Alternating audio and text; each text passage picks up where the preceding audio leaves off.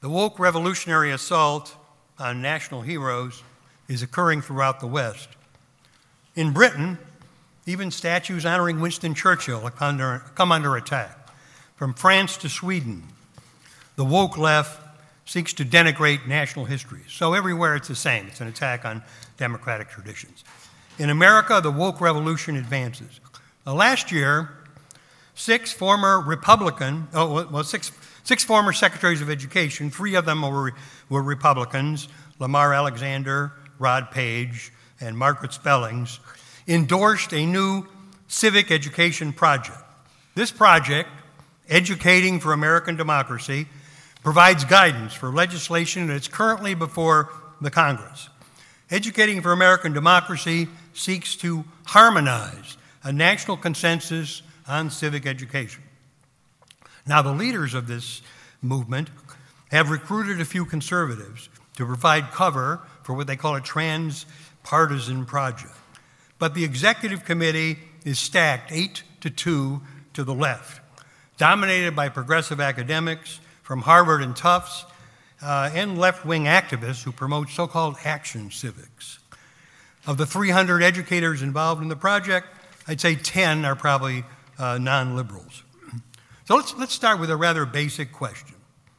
What does a national consensus tell us about American students? What does it tell us they should learn, what American students should learn, rather, about George Washington? What was George Washington? What's he all about? Well, the project laments that, quote, students can make it into their teens without knowing that George Washington was not only a foundational leader, but also enslaved people. Let that sink in. George Washington and the Founding Fathers are defamed by the educational establishment as enslavers. This, of course, is a blatant lie. Washington, Jefferson, Madison were not, by definition, enslavers.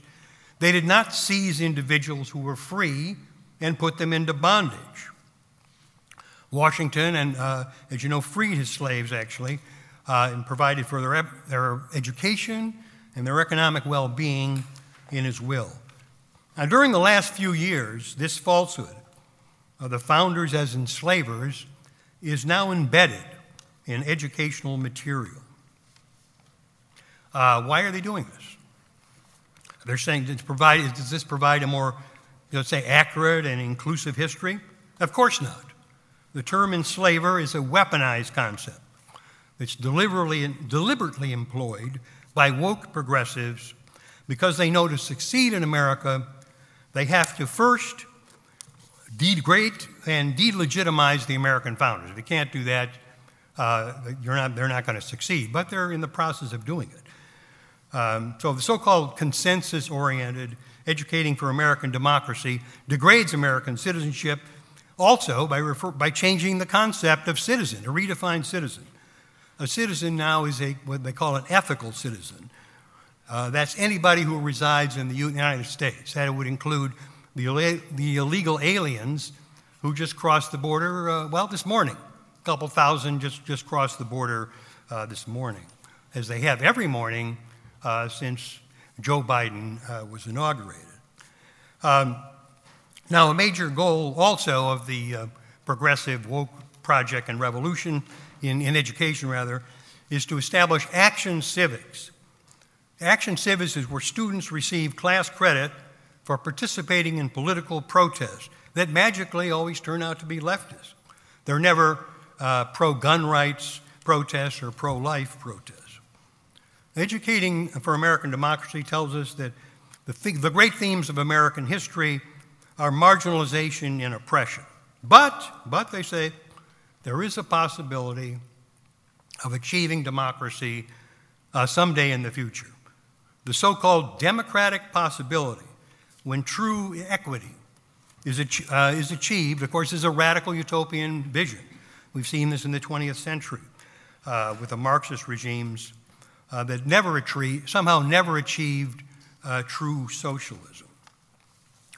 Now, Educating for American Democracy is only one project of a series of well-funded, abundantly staffed, overlapping projects in both the public sector and the private sector.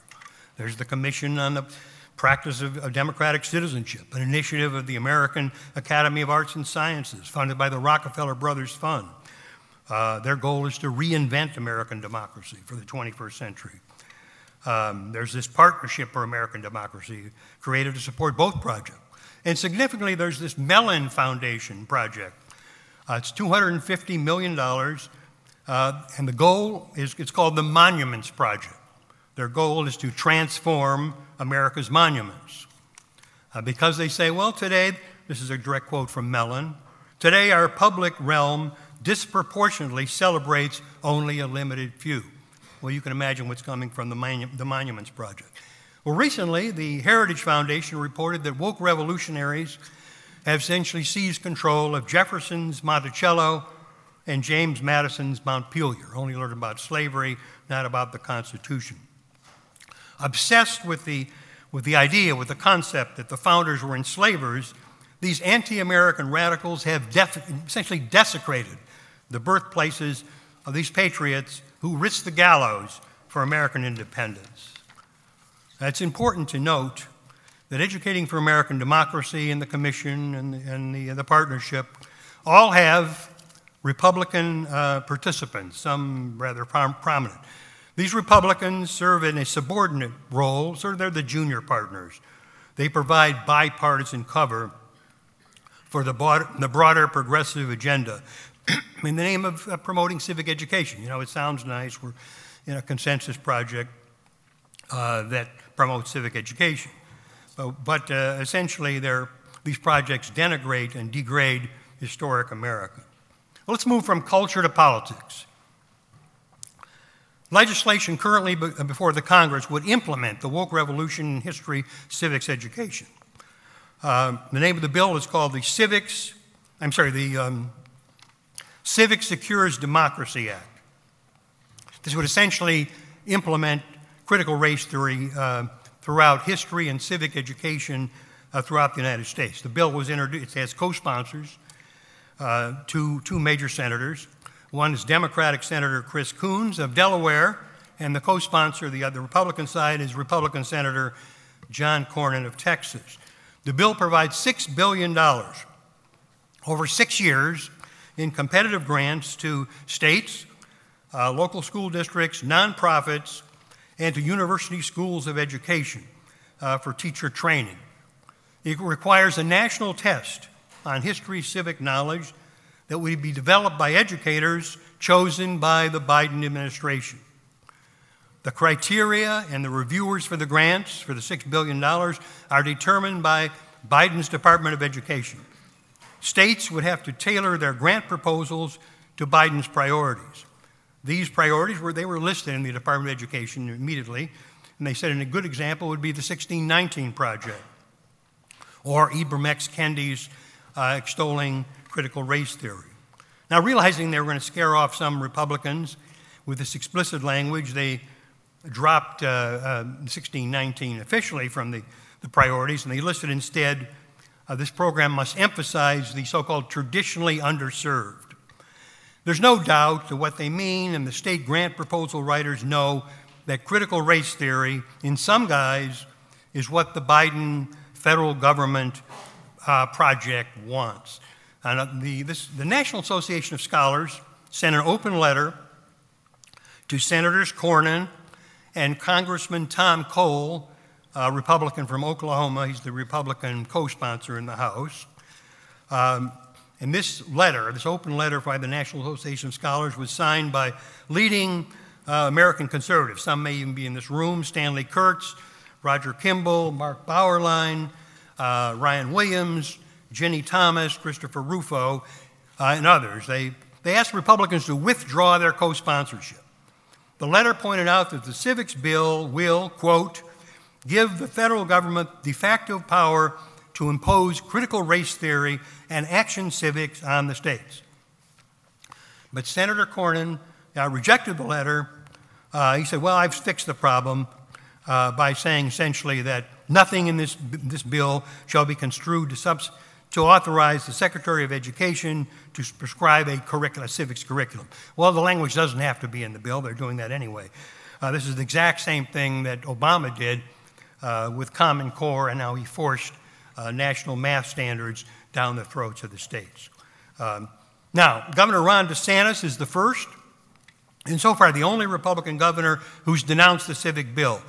DeSantis said the bill essentially was an attempt to bribe the states with $6 billion to sacrifice American history to critical race theory. It's an attempt, DeSantis said, to indoctrinate American students in critical race theory and Biden's other political whims. So he's the first one to speak out. Besides him, former President Trump has denounced the legislation, and so has former Secretary of State Mike Pompeo. Pompeo said that Biden's strategy was a strategy of soft coercion, forcing the states to accept critical race theory. So in general, let me wrap up here. In civic education, many in the Republican and conservative establishment seek consensus and common ground. But what common ground is there with those who defame the American founding fathers as enslavers and who portray America's story as one of systemic racism? What common ground do we have with them? Instead of participating in a subordinate role in a phony consensus projects dominated overwhelmingly by the left, conservatives should develop solid, accurate, patriotic curricula materials and present it as a serious alternative to the progressive revolution. And this is already happening. It's being done here in Florida by Governor DeSantis. It's being done with the work of the National Association of Scholars, the new textbook by Bill McClay, you'll be hearing from him later, is a perfect example of how American history should be taught. So at the end of the day, we must realize this is not simply an academic exercise. It's not merely a policy dispute over civic education, but a life and death struggle, a regime struggle over the American way of life. Thank you.